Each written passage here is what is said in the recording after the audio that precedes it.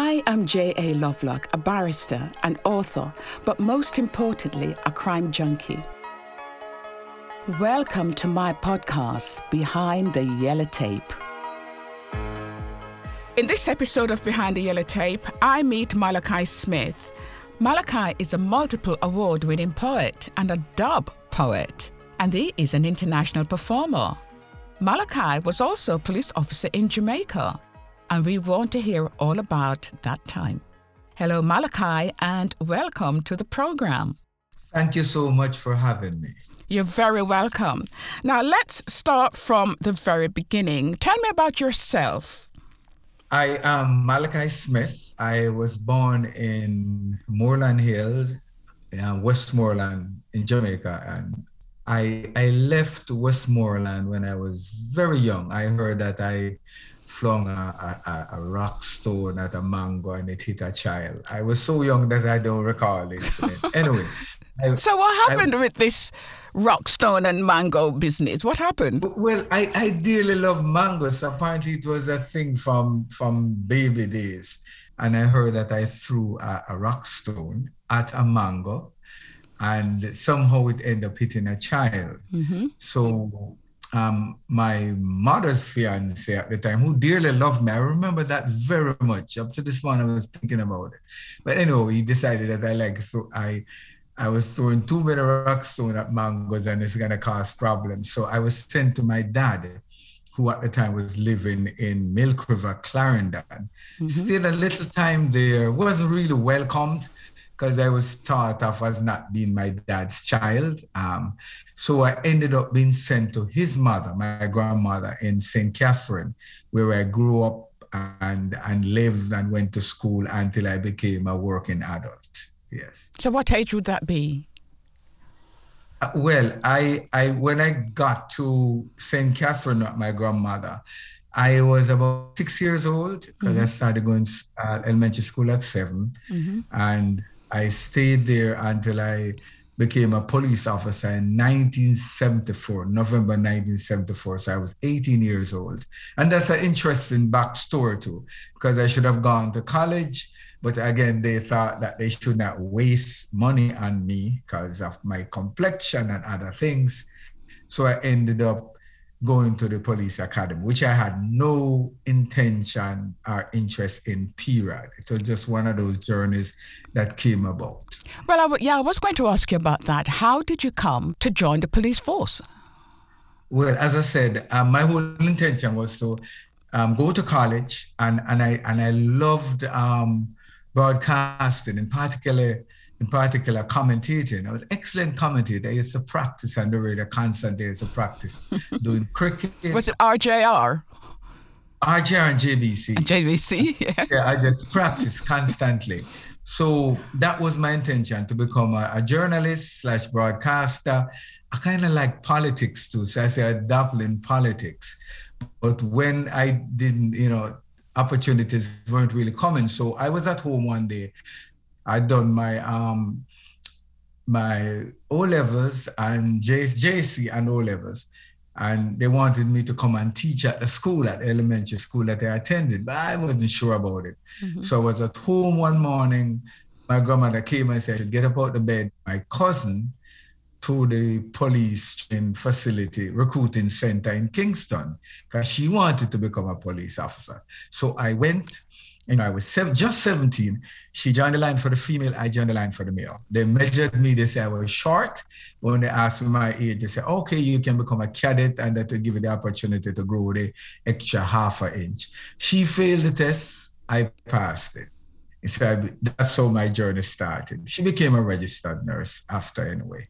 But that's how the whole policing came about. So it was one of those journeys that I was to take in life. How long were you a police officer? 12 years, 9 months, and 10 days. That's very precise. Yes. It is one of those journeys that it was so colorful, it was challenging, it was growing up. It was witnessing a lot, seeing a lot, I was the youngest police officer of close to 8,000 police officers in the Jamaica Constabulary Force. So a lot of people wanted to teach me things, and I was learning as I went along. I was very bright then too. I'm kind of dull now, but I was brilliant. I could just read things, and I remember everything I read, and I just aced the exams and stuff like that. So were you based in Kingston or were you based somewhere else? Well, I went almost all over the island. I started out in Montego Bay, and it was said then that the officers who had a lot of potential to go up the ranks in the force in Jamaica, they send them to St. James first, which was where I was sent, Montego Bay. So I stayed in Montego Bay. Then I worked on the road for a little while. Then I was recruited and I went in the general office. And that's an interesting story too. After that, I went to a little station named Lilliput. Then I wanted to attend the Edna Manley College Jamaica School of Drama. So I applied for study leave to go, and they wouldn't grant me the study leave. So I applied for a transfer to public relations, but I wasn't sent there. I was sent to Harford instead. So after Harford, I went to Criminal Intelligence Division. Then I went to the St. Catherine Division. Then I went to West Kingston. Then I went to the Flying Squad and Homicide, and I left in 87. Homicide. So what's that? Tell us about that. Well, Homicide is actually investigating shootings and deaths, whether natural or unnatural. It depends on the circumstances, questionable deaths. But in particular, homicides that were committed where, people kill other people, persons kill other people. So we did a lot of those. Would be the primary entity in the force when you had sensational murders and the like that would handle those investigations. It sounds as if you've had quite a varied and interesting career being a police officer. Yeah. What were some of the worst things that you experienced as a police officer in Jamaica? Well, a lot of things that sometimes you don't want to think or talk about. I saw a lot of cruelty. For argument's sake, I remember being a young police officer in Montego Bay, and I was on the street working alone that day doing beat duties. I was very green. And I remember this corporal, they used to call him Django, because he was such a bad man, strong, strapping man. And he drove up beside me in this Jeep. It was a jump out Jeep, so it was a Jeep without the back. And he and his sidekick, this kid who's now deceased, they worked together as a team. And he drove up beside me and he said, "Isn't 3 men stronger than 2 men?" And I said, "Yes, corporal." And he said, "Jump in the Jeep." So of course, he's the corporal. I jumped in the Jeep, and that man went around and he terrorized the whole Montego Bay that day. But there was this particular incident that he did that really frightened me, where an old lady was selling fruits out a basket on the side of the road. And you see a lot of those on the postcards about Montego Bay and Ocho-Rios. And he basically just got out the Jeep and just jumped on that woman's basket, and he crushed all the fruits. And she was like crying, and he told her the biggest, as we say in Jamaica, bad word in decent language, which is an offense. But he was this corporal was cussing out this old woman, and he did not do that. He arrested her, and I said, "What a cruel man," So you saw a lot of that. I remember again when we were at the police academy. After we had finished training, they wanted us to instead of having 2 major graduations back to back or so close, they decided to hold us back for another 2 months. So we're just at the academy doing anything, and we started saying that we wanted to go work. So they arranged this major operations, and we went in Waterhouse in I think it's southwest St. Angelo. And I remember it was pre-dawn, so this was between, say, 3 a.m. and 5 a.m. And this man was coming from, I don't know where he was coming from, but the sergeant, never forget it. He was like, "Where you coming from, boy?" He started beating the hell out of him with his hand. And his hand, His hand was huge and like almost like a club. When he slapped that man in his chest, you could hear like things breaking. Hear that man, bawling and stuff, mercilessly. Saw a lot of cruelty. I saw a lot of great things too. I was just about to ask you about that, about some of the good things that you saw and experienced as a police officer. Tell us more about that. Well, for one, I because of my background in drama and stuff like that, and I also used to be very active in youth clubs. What I did was I started police youth clubs. I thought the members acting lessons, our dancing lessons, wrote plays for them. We entered competitions. I somewhat became mentors to a number of those younger children in Montego Bay. I did it again in Hartford Center and the Central, did some in Spanish Town, and I still maintain, close relationship with them. They always tell about they're so grateful for what I did for them. And of course, I wasn't really doing anything special, in mentoring and modeling the way, for youngsters. So a lot of that came about. There were a lot of cops who went out of their way to assist students who needed money to go to school and stuff like that, are doing counseling. There was a corporal, a police corporal, I think his name was Lawrence at St. Joe Police Station, who didn't believe in arresting people. So if he caught like people who were gambling in the park downtown, he'd have them kneel down. He was a minister too. So he'd have them pray and stuff like that. And you see a lot of people did different things in their own right. People who actually went out there in the communities. I remember in 1980 when you had, JLP and PNP supporters, they call themselves labor rights and socialists, were at each other's throat. They would come to Papine Station when I was there. They would sit on that bench like one family. You'd hear them talking. There'd be no fighting, and you'd go there and you'd encourage them. So they gave one the latitude to do very good things in a society like that. So policing was just not about arresting people, cuffing them, putting the cuffs on and hauling them off to jail. There seemed to be more to it than just that. A lot more to it.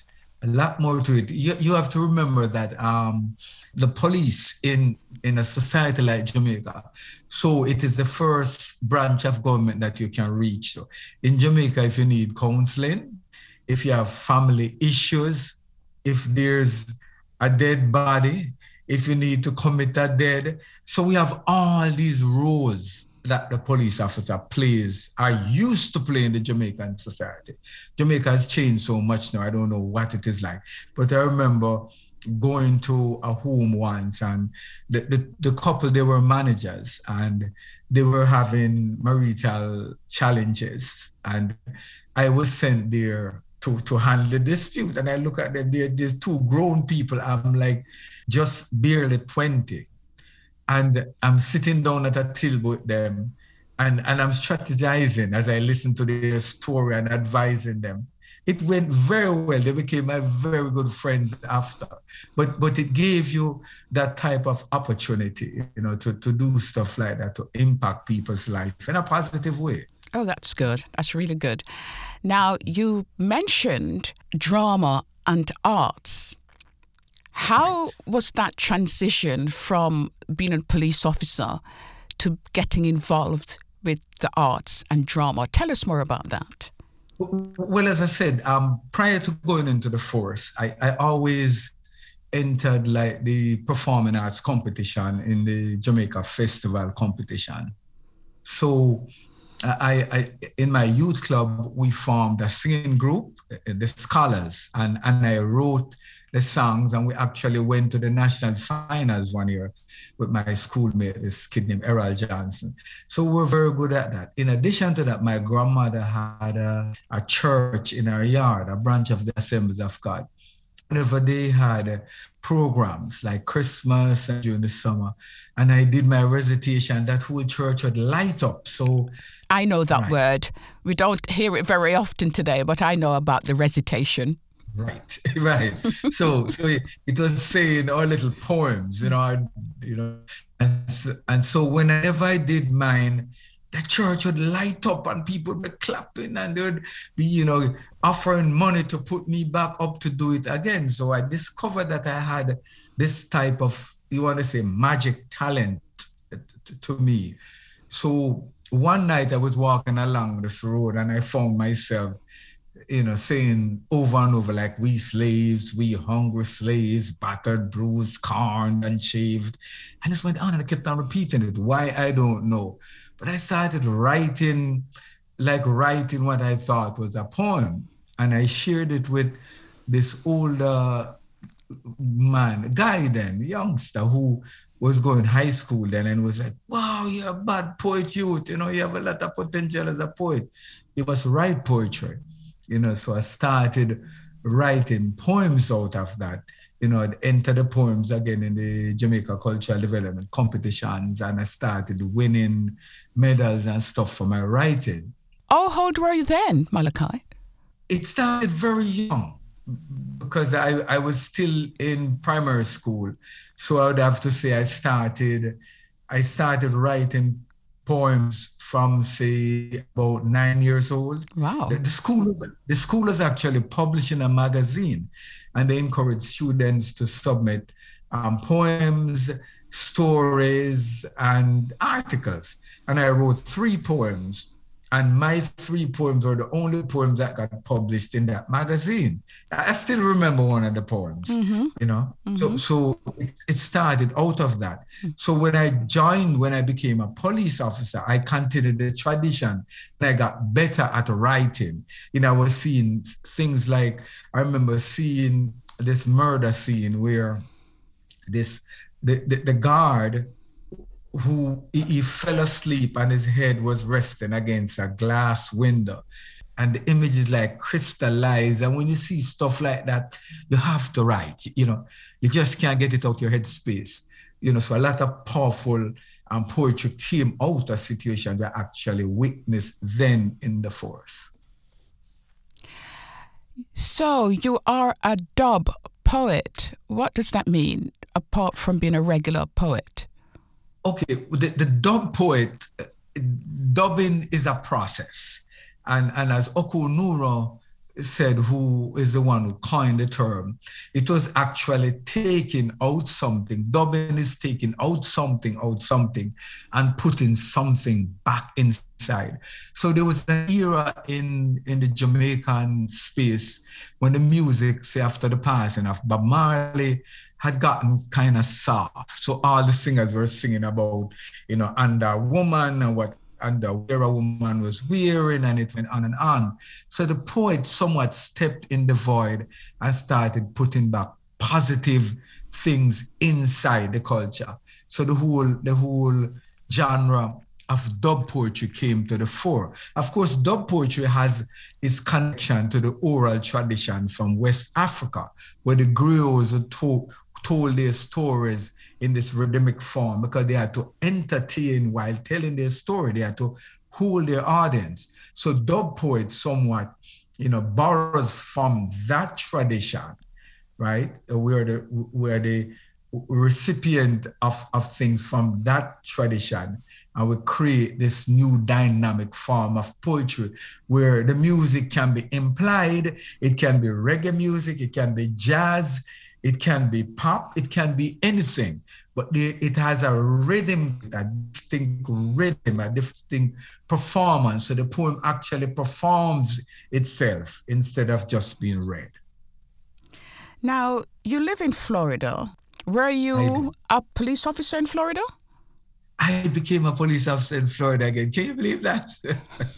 and I'm wondering if Claude McKay, the dead Claude McKay, leads me in his footsteps. Because as you know, he was also a police officer. We were stationed at the same stations, and he left the force at the same rank as I did. He's one of the most brilliant poets ever lived too. But when I came here again, I had no inkling of going back into any police force. Why did you leave the police force in Jamaica? Okay, a number of things. family was relocating. I was out there. The society was going to a massive transformation. Discipline was no more. The Americans and the Russians were at war in Jamaica. It was an official civil war. So one side was arming one side with M16 rifles, the others was given AK-47s. And it was a tragic period in our nation's history. As I said, discipline had gone through the door, and there was a massive decline. So this particular evening, I was the homicide officer for the corporate area, and I was on my way to work, and it began to rain, just slightly though, more like a drizzle, steady drizzle. And I looked across the highway on the other side. It had a huge dividing, barrier there, because there's actually a waterway over a bridge, over a canal. And I saw this pickup stop, and it had some appliances in the back.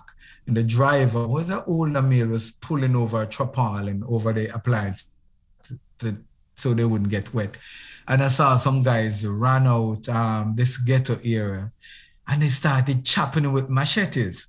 No, I'm in a dilemma because I can't go across with the car. There's no way to turn the car. And I figured that they were going to kill him. So I could only stop the car and started firing shots in the air.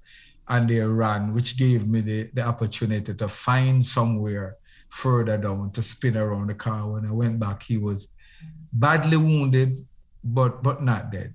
So I was able to just pull him in the car and took him straight to Kingston Public Hospital, then notify the Hunts Bay detectives, and, they handled it from there. But I was at work the night and I was perturbed, my soul was on fire. I said, do I want to continue living in a society where we have become beasts, that just tearing and chopping and, doing all these things to each other?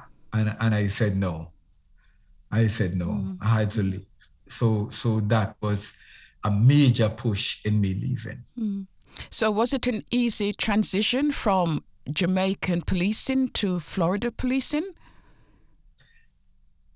Well, coming here, yeah, there are challenges. When I came, my first full car, I wanted something to do. I went and did an interview for a job, and the man was like, get some ambition, go get yourself a better job. But I didn't really care. I just wanted to get started. Anyway, so I started selling cars. In no time, I became the top salesman for the dealership. And I bought a nice house and things like that. I'd settled in, but then inflation started going through the roof, and I decided that, hey, I needed to do something. So I'd sold this Jamaican engineer a car, and he came and said, this company is hiring, would you like to? So I went, I did that for a little while, and then I decided that I wanted to go law school. So I started going school part-time. And in the process, I got a full scholarship, but before the paperwork could be completed, that professor passed. So that was that. So I heard that University of Miami Police Department was hiring.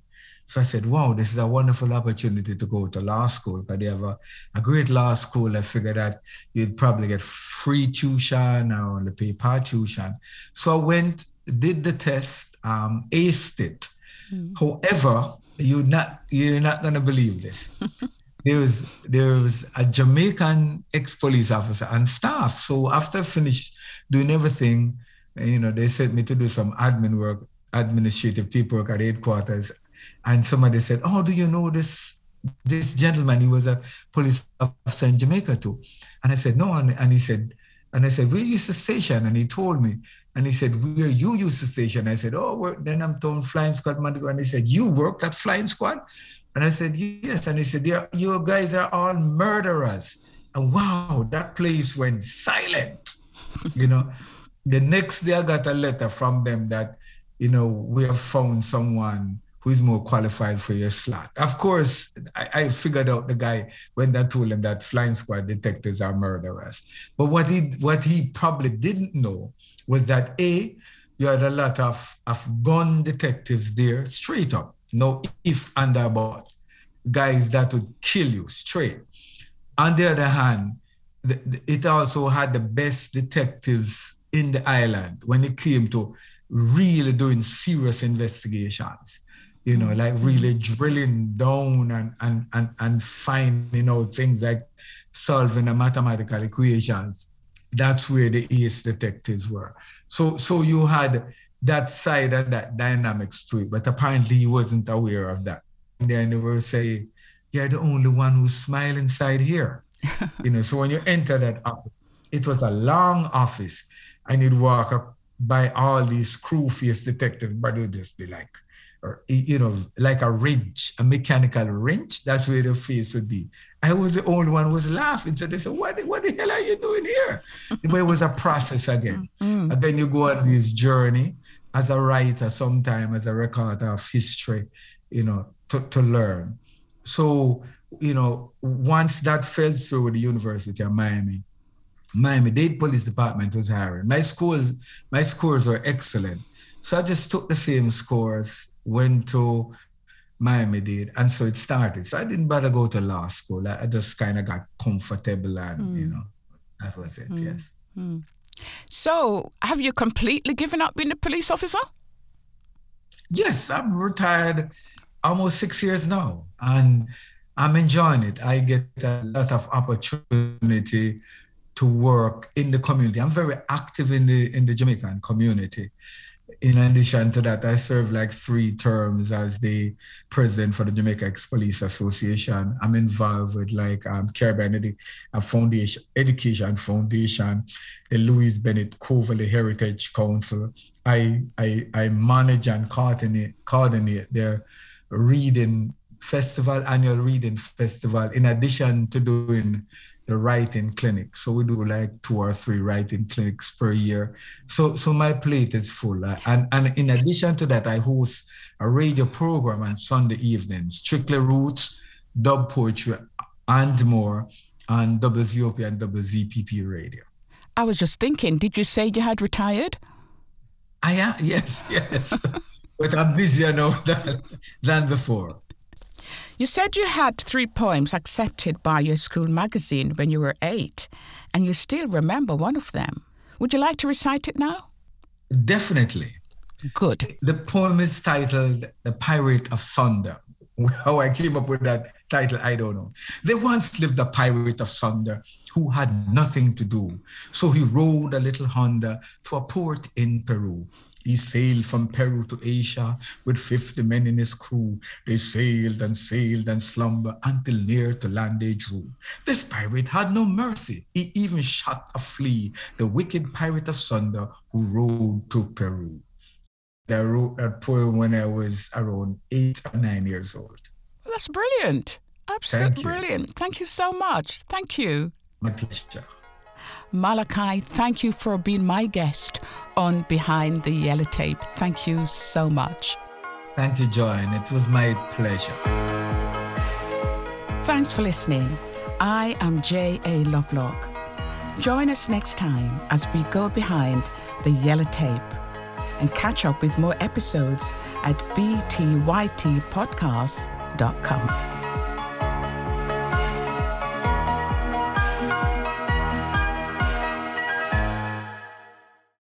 Hello, this is Dr. Grande, the host of True Crime Psychology and Personality.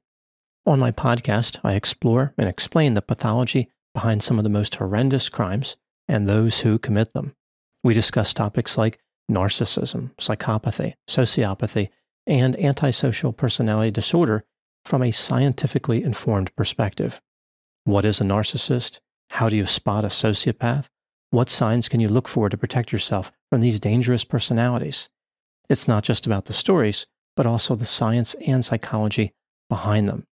So if you're interested in true crime or mental health, I'd encourage you to give my show a listen wherever you get podcasts.